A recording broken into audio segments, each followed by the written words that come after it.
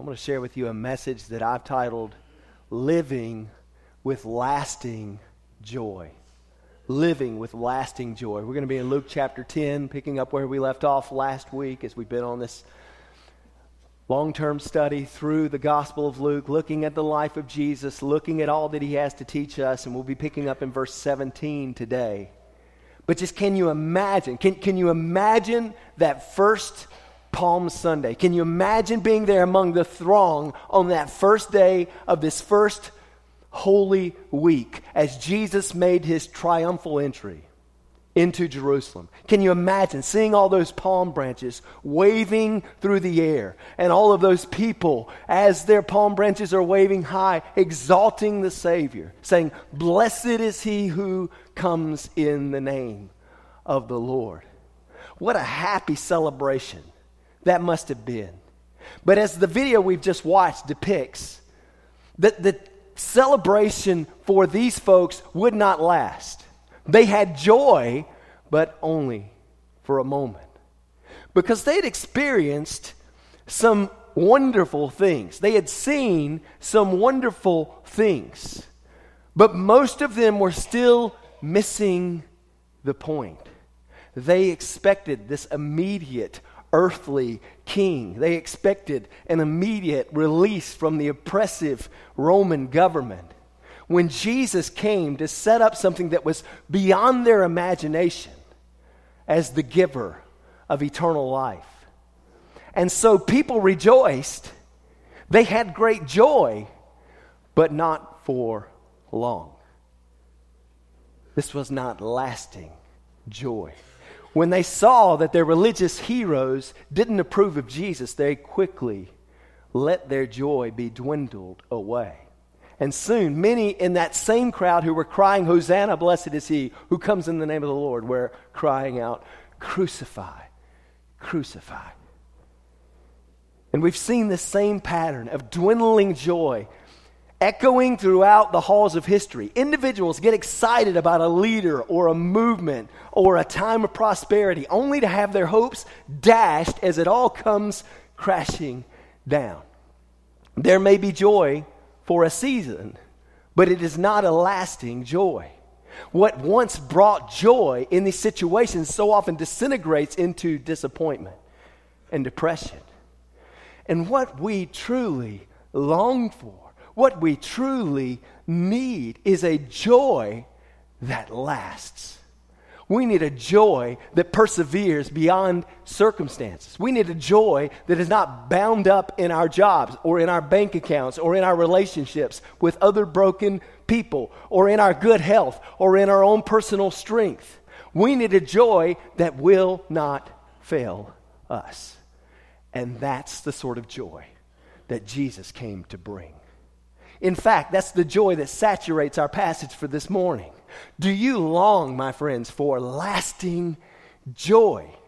Well, today Jesus is going to show us where it can be found.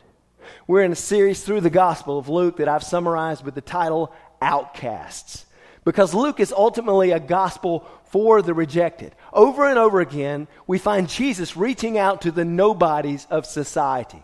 Those who are lame, those who are blind, those who are tax collectors, despised, rejected, oppressed, outcasts.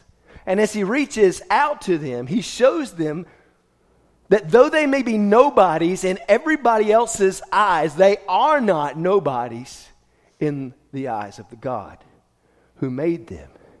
So last week, as we entered into Luke 10, we found Jesus sending out 70 otherwise unknown individuals. We don't have their names recorded. There is no long register. These were not the elites of Judaism. These were not the elites of Jerusalem or of Israel. In fact, they were those who had chosen to refuse an elite status for themselves. Jesus told them that he was sending them out as lambs among wolves. And we talked last week about how none of us wants to buy into that mission trip brochure. He ordered them to take nothing with them as they went out. He ordered them to depend on him for everything. And these disciples were not part of the original 12 disciples that Jesus had called to follow him in a day-to-day, close-up, personal training sort of way. They were simply a group of nobodies who had chosen to yield themselves in service to the Messiah, who worked great miracles. And unlike those who were tested and who did not pursue Christ in those final verses of chapter 9 that we looked at a couple of weeks back, these nobodies had given Christ first place in their lives. They saw the urgency of conveying gospel truths, even if there was no guarantee that they would find a place as they did so to lay their heads. They were compelled to act immediately rather than waiting for a more convenient time, like when family obligations had been fulfilled, as we saw one wavering on at the end of Luke 9. They saw the need to put their hands to the plow without looking back. In summary, they were willing to sacrifice much so that they might honor Christ. And yet in their sacrifice, they didn't find despair. I think so often we get the mentality that if I step out and do what Jesus is going to call me to do, life for me is going to be miserable. But what you're going to see in this passage today is that these individuals return, and as they return, they have great joy, lasting joy. These nobodies went out with the authority that was granted to them by Jesus, and they returned to announce their results. And as they do so, we find them bearing great fruit and rejoicing in the results of their labors. And so, friends, I just ask all of you who are here today, are you full of joy? I'm not asking if the circumstances of your life at this present time are fortunate circumstances. I'm asking if you have a lasting peace and a gladness within that cannot be fazed by the circumstances of your life, because Jesus came to bring lasting joy. So let's join now together in Luke chapter 10, starting in verse 17, and see how the disciples encountered that joy and how we too might experience lasting joy. I'd ask if you're able, if you would, to please stand as we honor the reading of God's word. Luke chapter 10, starting in verse 17, the 70 returned with joy, saying, Lord, even the demons are subject to us in your name. And he said to them, I was watching Satan fall from heaven like lightning. Behold, I have given you authority to tread on serpents and scorpions and over all the power of the enemy, and nothing will injure you. Nevertheless, do not rejoice in this, that the spirits are subject to you, but rejoice that your names are recorded in heaven. At that very time, he rejoiced greatly in the Holy Spirit and said, I praise you, O Father, Lord of heaven and earth, that you have hidden these things from the wise and intelligent and have revealed them to infants. Yes, Father, for this way was well-pleasing in your sight. All things have been handed over to me by my Father, and no one knows who the Son is except the Father, and who the Father is except the Son, and anyone to whom the Son wills to reveal him. Turning to the disciples, he said privately, Blessed are the eyes which see the things you see. For I say to you that many prophets and kings wished to see the things which you see and did not see them, and to hear the things which you hear and did not hear them. Here ends the reading of God's word. You may be seated. This passage is just chock full of joy. In verse 17, the 70 return, we read, with joy. Jesus refines and redirects that joy into an even greater source of joy in verse 20 as he commands his disciples, saying, Rejoice that your names are recorded in heaven. Then we have the only recorded episode in all of the Bible where Jesus rejoiced greatly. It's translated in the New American Standard Bible, which is what the Holy Spirit inspires him to do in verse 21, with a rejoicing that leads him to praise his heavenly Father. Then he turns to his disciples and he proclaims how the joy that they have in him is this joyful blessing that prophets and kings who had come before them longed to receive. So as you can see, this passage is just to the brim with this idea of joy. And every element of joy that is in this passage is founded in something that endures beyond the circumstances of the moment. And so I ask you, do you want to live with lasting joy? Well, friends, God's word today shows us that you can live with lasting joy because Jesus has come. And today I want to share with you from this passage 4 ways to find lasting joy. The first is this. You'll find lasting joy when you understand that the demons are under Jesus' dominion. In verses 17 through 19, we see the return of these 70 nobodies that Jesus calls to this most important task of preparing the way for him into the cities where he himself would go.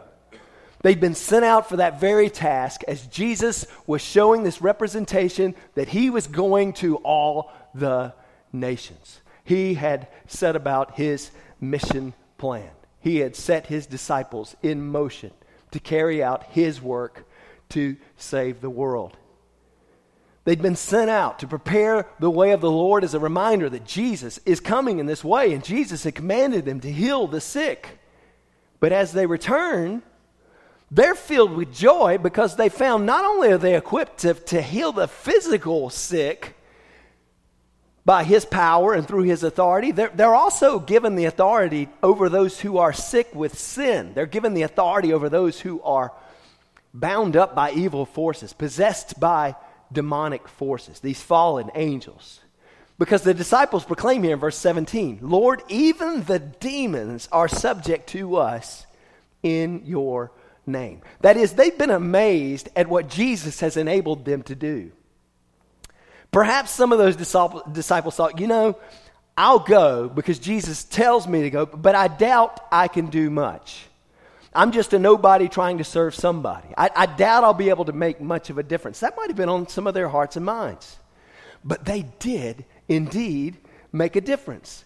And anyone who goes in Jesus' name should expect that he has the authority and power and can take the broken vessels that we are and do so much more than we could ever imagine for his kingdom's sake.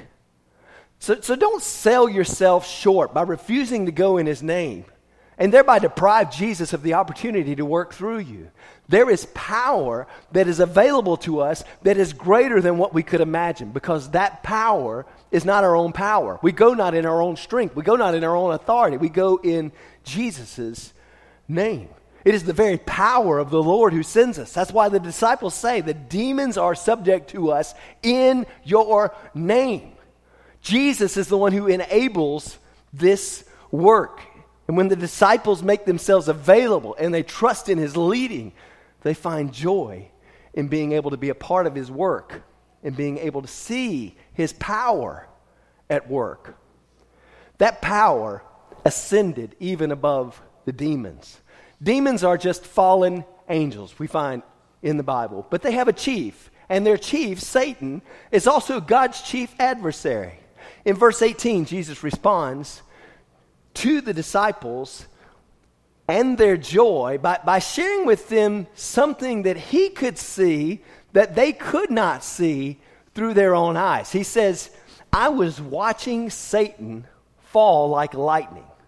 That is, while these disciples were out doing what the Lord had commanded them to do, Jesus had a glimpse into what was happening in Satan's dominion. And what was happening was that Satan's army was falling. As the disciples were going out and encountering the demons and driving them out, it's like an army with a great general whose soldiers are all being defeated. Doesn't matter how strong that general may be. If all of his soldiers are taken out, then his power is weakened. What does it mean for Satan to fall like lightning, as Jesus says here? Well, some Bible scholars think that this is a reference to Isaiah chapter 14, which records Satan's initial fall from heaven, as in his pride he said, I will ascend to heaven. I will raise my throne above the stars of God. I will sit on the mount of the assembly. I will make myself like the Most High. And ultimately the result we find in Isaiah 14:15 was that Satan was cut down to earth, and his condemnation was the final result. Isaiah 14:15 says, you will be thrust down to Sheol, to the recesses of the pit. There's this promise that this one who has fallen from on high, who is taking these demons with him, as we see in the scripture, will ultimately be defeated. So some people think that these words of Jesus here in Luke 10 are looking back to Satan's original fall from heaven. Others recount Jesus' great battle with Satan as he was tempted by the devil back in Luke chapter 4. Some of you may recall how we talked about that great battle of temptation, where we saw God in the trenches, Jesus as the sinless one waging war after 40 days, 40 nights of no food, no water, as Satan came to tempt him. And with temptation, Jesus won the victory by saying, it is written. He won the victory by proclaiming the word. Well, after studying this for a little bit this week, I'm seeking to interpret Scripture with Scripture here. The Bible makes it very clear that we now still need to be on the lookout for our adversary, the devil, who prowls around like a roaring lion, seeking those whom he may devour. And that's very much an activity that Satan continues on in this day. So for Satan's fall here to indicate something other than the fact that he would still have some power is obviously not true if we're interpreting Scripture with Scripture. The Bible also tells us that in the book of Revelation that ultimately there is a final defeat that lies ahead for Satan. So if we see him as being ultimately defeated in any way that would not bring about this final judgment as he's cast into the lake of fire, then we are interpreting this passage incorrectly. Furthermore, the Bible informs us in Hebrews chapter 2, verses 14 and 15, that through the death of Jesus, he has rendered the devil powerless in his power over death, so that he might free those who through the fear of death were subject to slavery all their lives. So there is yet another piece of what Jesus will accomplish in these coming days.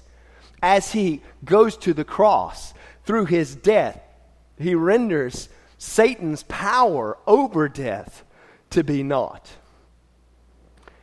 And ultimately, I believe what Jesus was referring to here was the nature of Satan's gradual fall. You see, Satan's defeat has been secured. Jesus has won the victory. But there's a not yet element to Jesus' full and final victory. Because for the present time, the devil, wounded and headed for his own demise, roams about trying to bring about the destruction of all that he can.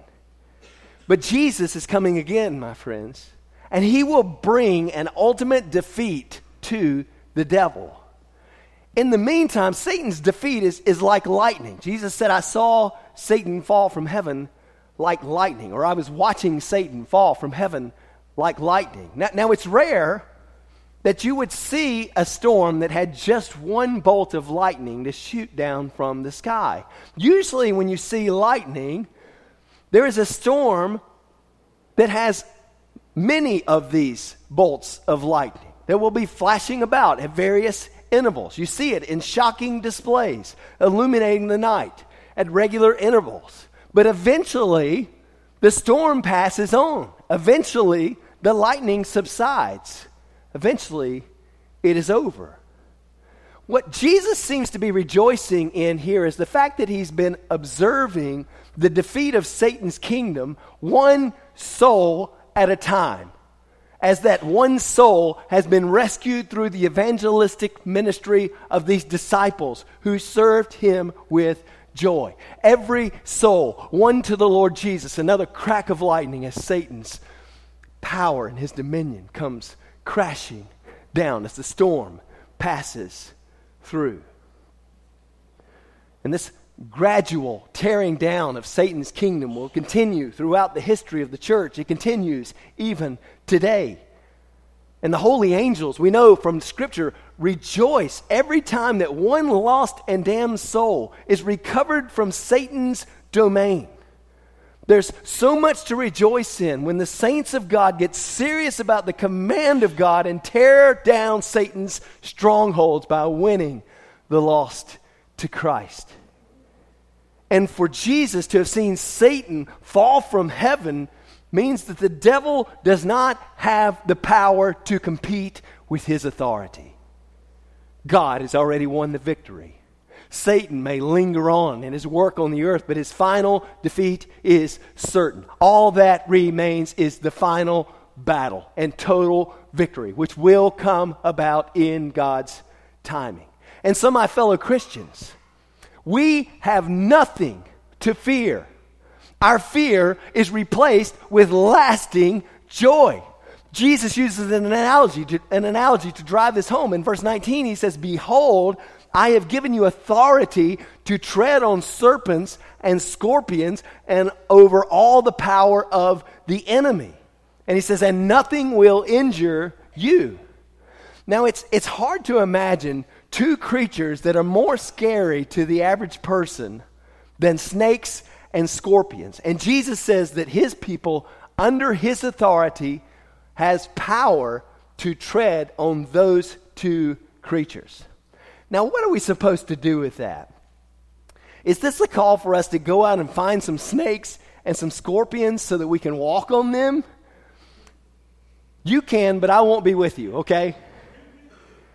Snakes and scorpions are used in the Bible often in references to demonic forces. Satan is, of course, referred to as that great serpent of old.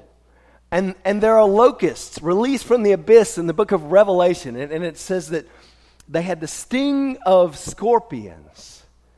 Furthermore, Jesus follows this statement up with the words, "Nevertheless, do not rejoice in this, that the spirits are subject to you." That is, the emphasis here is that the spirits are subject to Christ and to those who are functioning under his authority.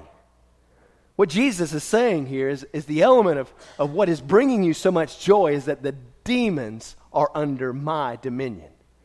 Jesus is showing the demons are under his dominion. God's greatest enemy is under your feet when you go in his name. All the powers of the enemy are under Jesus' power.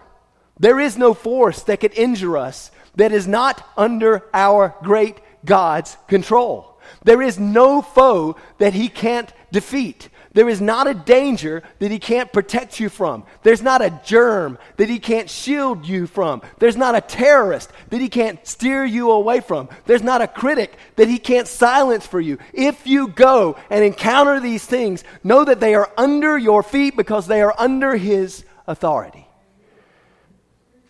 So stop making excuses and find lasting joy, because God has granted us the joyful privilege of being a part of Satan's downfall as we win others to Christ. I love what Paul writes in Romans chapter 16, verse 20. Listen to these words. Here's what Paul writes to the church. "The God of peace will soon crush Satan under your feet." Do you see that expectation that God has designed for Satan's fall to come through his people, stomping all over Satan's territory? And my friends, Satan may win a few more battles just yet, but he has already lost the war. You'll find lasting joy when you understand that the demons are under Jesus' dominion. That's the first way you can find lasting joy. Here's the second. You'll find lasting joy when heaven has a record of your name. Now, if the disciples get too high on their ability to drive out demons, then this could lead them to pride, right? We can understand that sort of thing, like God's given me a gift, and I've used that gift, now I must be pretty special in God's eyes, right? Sometimes we get that sort of mentality. The fact that we have authority, though, is not a reason for pride. It's a reason for appreciation for the amazing grace that none of us deserves, though we have received it in abundant supply. So we must be careful that our joy in what Christ enables us to do does not become for us pride that considers ourselves as more worthy or especially worthy to do the task that he calls us to do. As the Bible says, let him who boasts boast in the Lord. And so Jesus redirects the disciples' joy in verse 20. He says, nevertheless, do not rejoice in this, that the spirits are subject to you, but rejoice that your names are recorded in heaven. You see, Jesus gives a greater thing to rejoice in that we are able to accomplish through what he has accomplished ultimately, something so much greater than what we could accomplish in our own pursuits. And he speaks about how we should rejoice that our names are recorded in heaven. Now, what does it mean for your name to be recorded in heaven? Well, the Bible regularly speaks about a book that records the names of those who have been saved. It's often referred to as the Lamb's Book of Life. The Lamb, of course, is Jesus. He's the one who has died as the sacrificial lamb in our place as the substitute for mankind. And this book of life, the Lamb's Book of Life, which records those who are destined for eternity with him, is found in several Bible passages. In addition to our passage today, Malachi chapter 3, verses 16 to 18, for example, references a book of remembrance of those whom the Lord will spare. Paul wrote in Philippians 4:3 about his fellow workers, whose names, he said, are in the book of life. In Hebrews chapter 12, there's a reference to the church of the firstborn who are enrolled in heaven. That is, their names have been written in heaven. And in the book of Revelation, which gives us this foretaste of how God will act in the final days, we find even more references to this book that our God will open at the time when he carries out his great white throne judgment over the wicked. That's the time when all of our deeds will be judged. And that's where we see that two books are ultimately in play. There's one book that records men's deeds by which they will be condemned, and the other book is the book of life, which is written about in Revelation 20:15 with the words, if anyone's name was not found written in the book of life, he was thrown into the lake of fire. But for those whose names are found in the book, there's a different outcome. Revelation 21 reveals that they are welcomed into God's holy city to dwell in his very presence in the absence of sickness and sorrow and pain and death forevermore.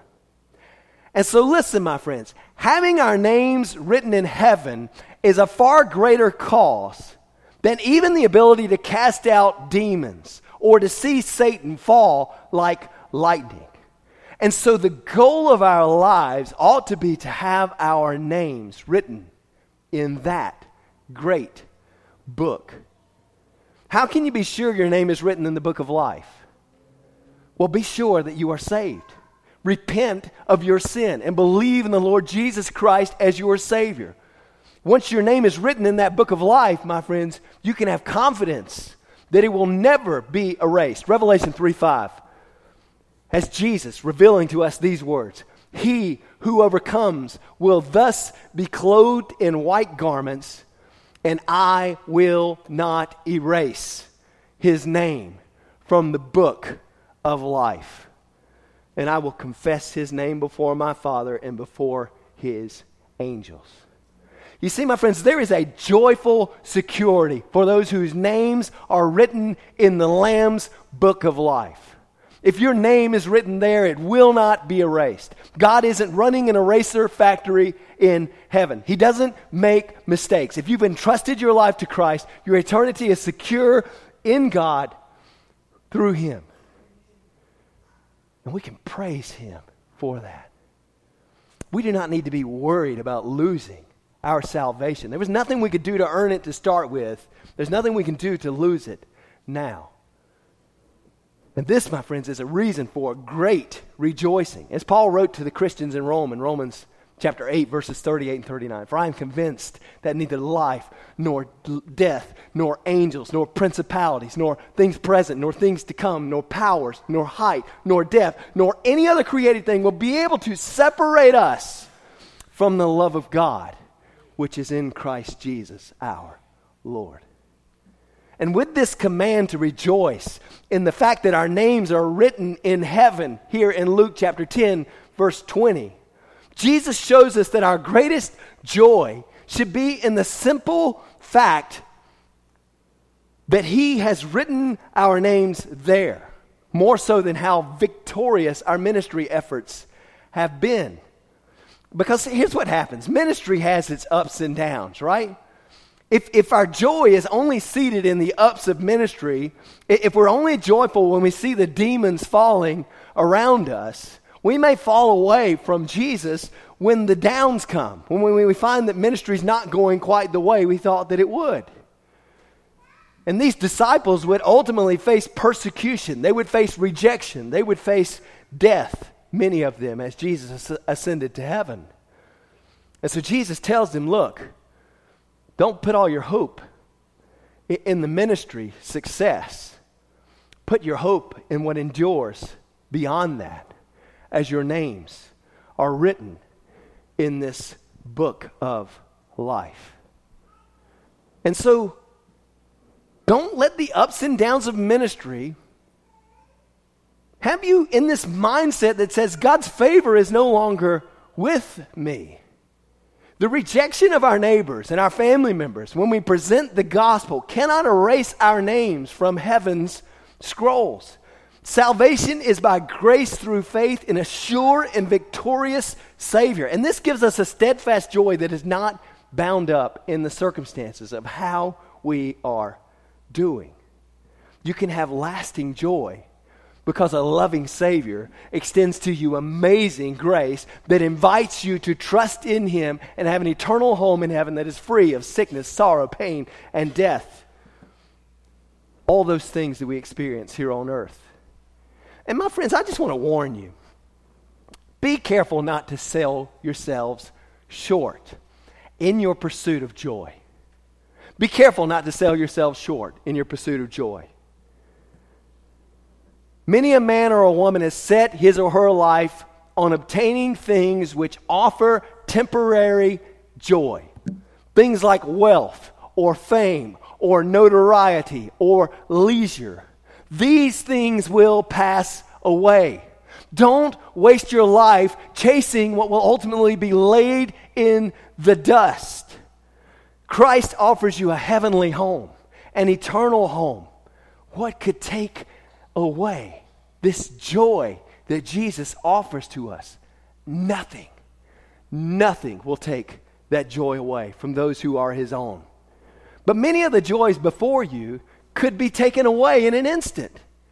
If the greatest joy we seek is anything other than what God in Christ offers us, we ultimately will find it to be a disappointing joy. Because the joy of good life will end in death. The joy of beauty will surely fade with age. The joy of money will stop at the grave or when the job goes away or when the medical bills pile up. God is the only source of true and lasting joy. And so Jesus commands us to rejoice. The word in verse 10 here, translated rejoice, is in the present imperative tense and mood, which in the original Greek language conveys that Jesus was commanding for this to be a continual practice. These disciples were to make a habit of rejoicing in the steadfast security of their salvation. And so should we, my friends. Are you, oh brother, up against circumstances that threaten to steal your joy? Are you, old sister, facing enemies that seek to bring you down? You are not a helpless victim. You have a choice. Choose joy. Rejoice in the incredible and unsnatchable truth that your name is recorded in heaven. And you'll find lasting joy when heaven has a record of your name. That's the second way you can find lasting joy. Here's the third. You'll find lasting joy when you know the Son of God. In verse 21, Jesus begins rejoicing himself. In fact, verse 21 is the only place in all of Scripture where we read that Jesus rejoiced greatly. That word translated rejoice greatly here, by the way, literally in the original Greek language means to jump much or to leap for joy. The word describes a person who is happy enough to skip and to jump with excitement and joy. You see, Jesus is really happy about what he's just seen happen.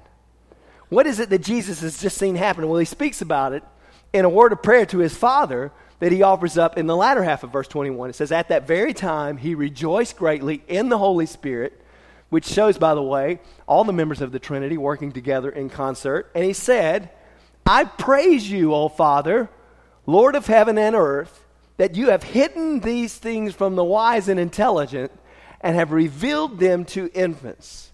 Yes, Father, for this was well-pleasing in your sight. You see, Jesus is rejoicing that the infants of this world have come to understand the gospel.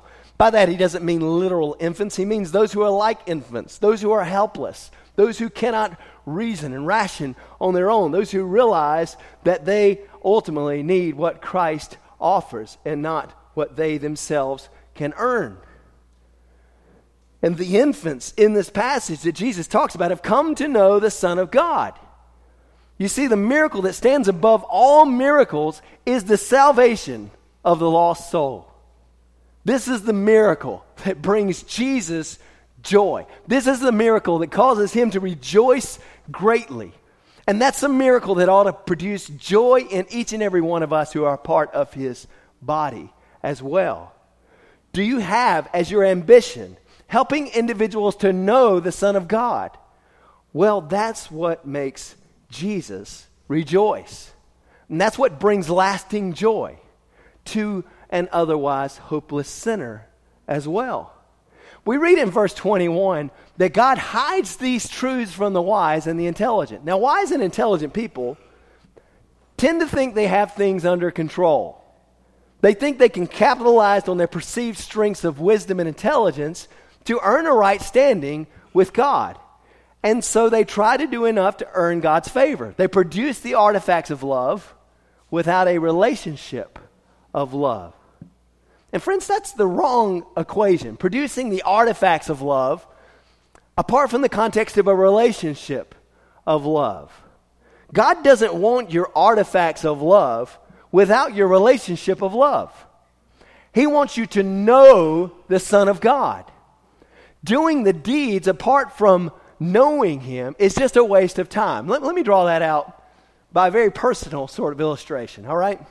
When I was in high school, I played a couple of sports and I was a decent student, but let's just say that I was an awkward guy when it came to the ladies, all right? When the time came around for my junior prom, I had never really dated. Well, I really wanted to attend the prom, but I didn't want to go alone.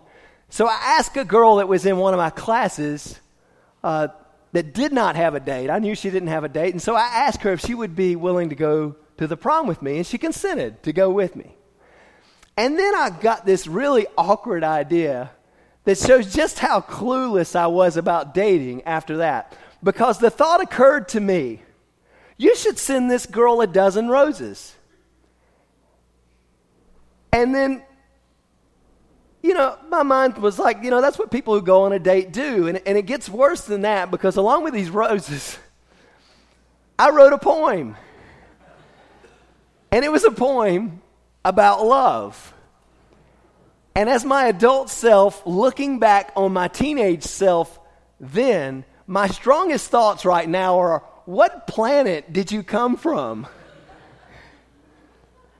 Because here was this girl who only vaguely knew me from whatever class we had shared together. And I was coming to take her out on our first date. And before I got there, I had already sent her a dozen red roses and written in poetry of my love for her. I can only imagine how awkward that delivery to her home must have been as her parents gathered around and said, "Oh, you got flowers. Huh, a dozen red roses. And what's that, a poem? Oh, it's a love poem. Is there something you're not telling us?"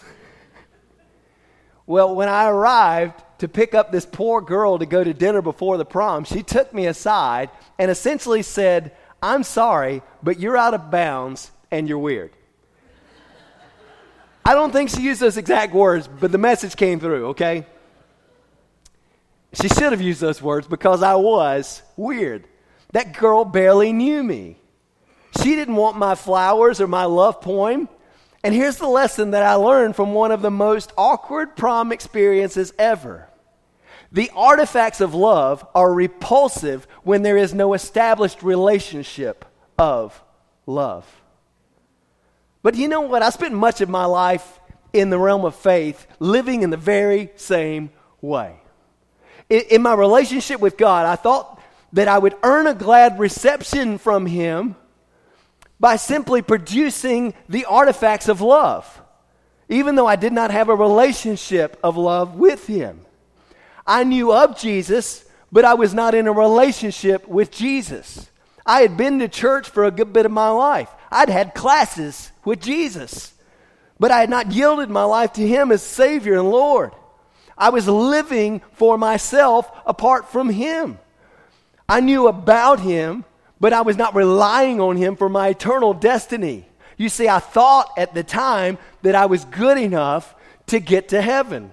I thought that I was wise and intelligent enough to do the right things to make God happy. I said, I know what I'll do. I'll do the Christian things.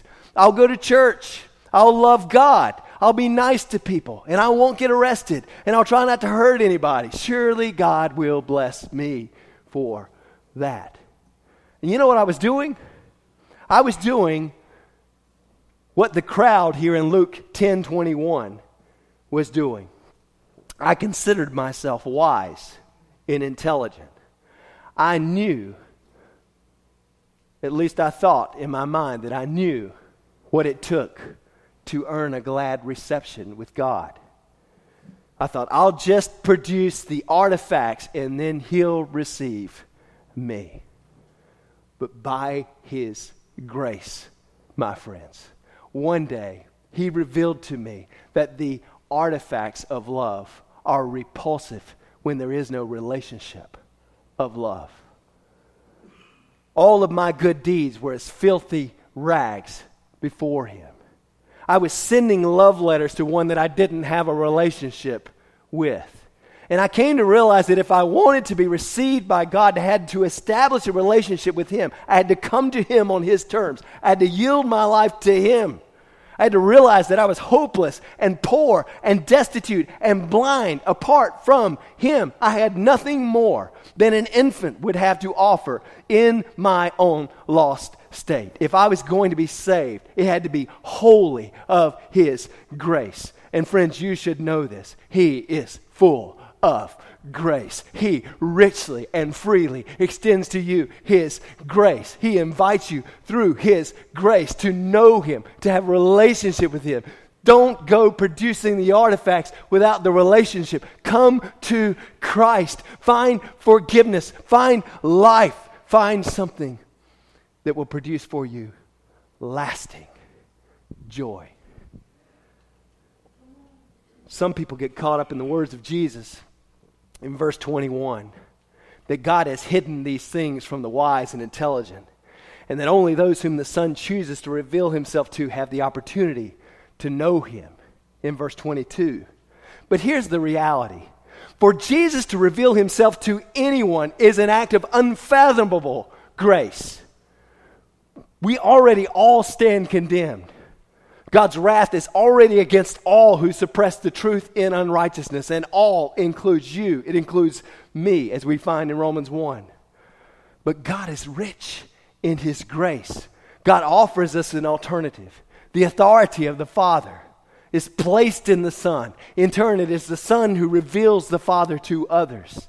If you're going to come to God, you must come through the Son. As Jesus said in the Gospel of John, I am the way and the truth and the life. No one comes to the Father except through me.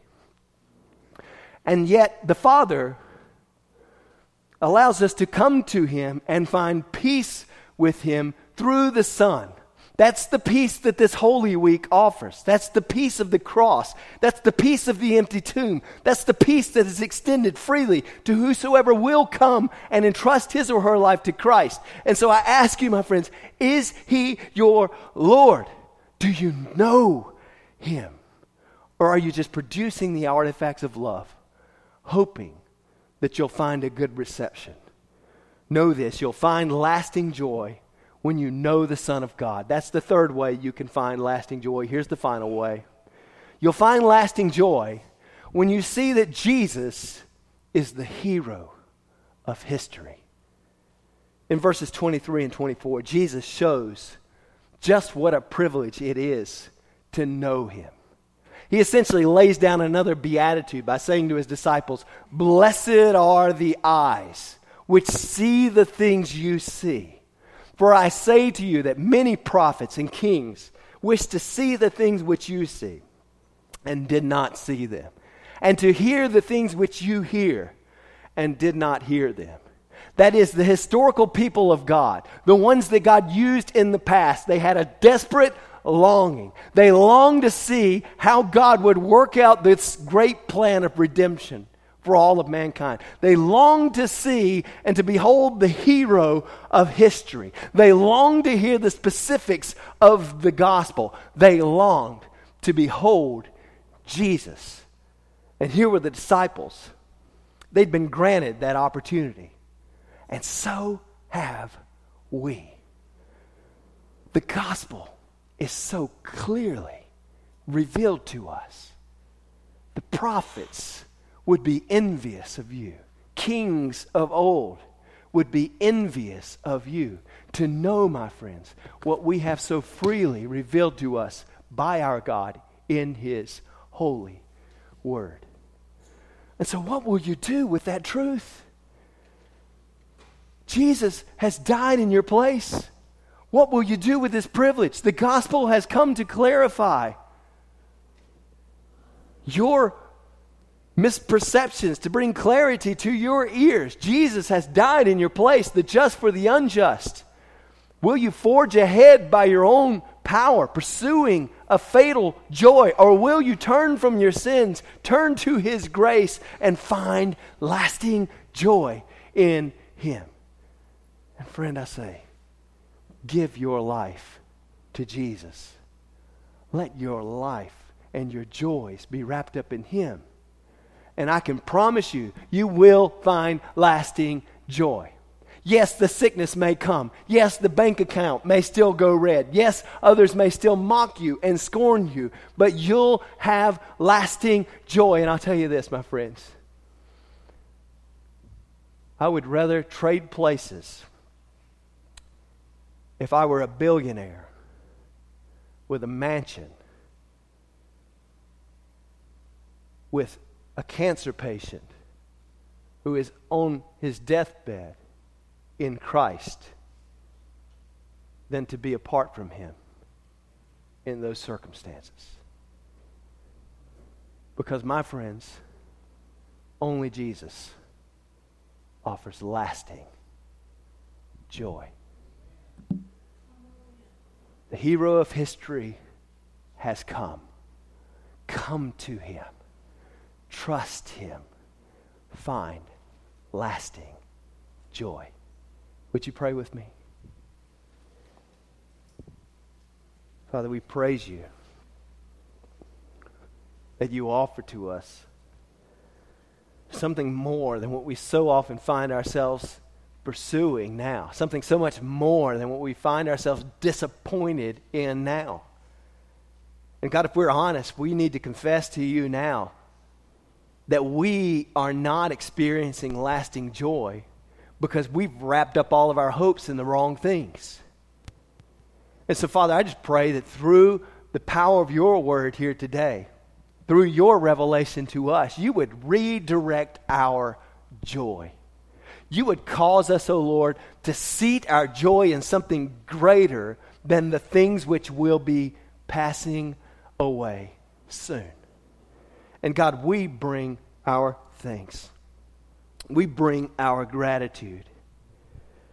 God, help us to understand, to acknowledge that there is something so much greater than these things that you extend to us through Christ.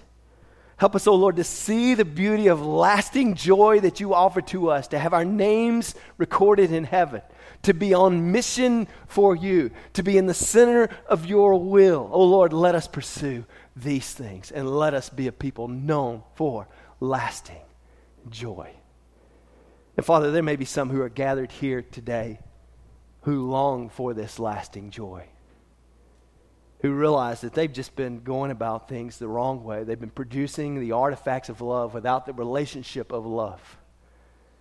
God, I just pray that you'd reach into their lives with the same grace you reached into mine using, and that you would draw them to yourself, O Lord. Father, I pray you'd let that individual here now who realize that they've been producing the artifacts without having the relationship. I pray you to let them know that you've paid every price. You've broken down every barrier. You've met every requirement through Christ who has come. And I pray that in light of that, you would draw them, O Lord,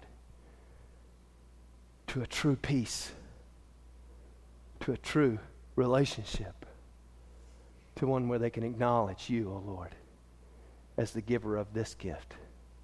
So, Father, as we gather in these final moments, whatever the need may be, Lord, by the power of your Spirit, I pray you would draw individuals into lasting joy in these moments. It's in Jesus' name I pray. Amen. We're going to close with a final time of invitation as we sing.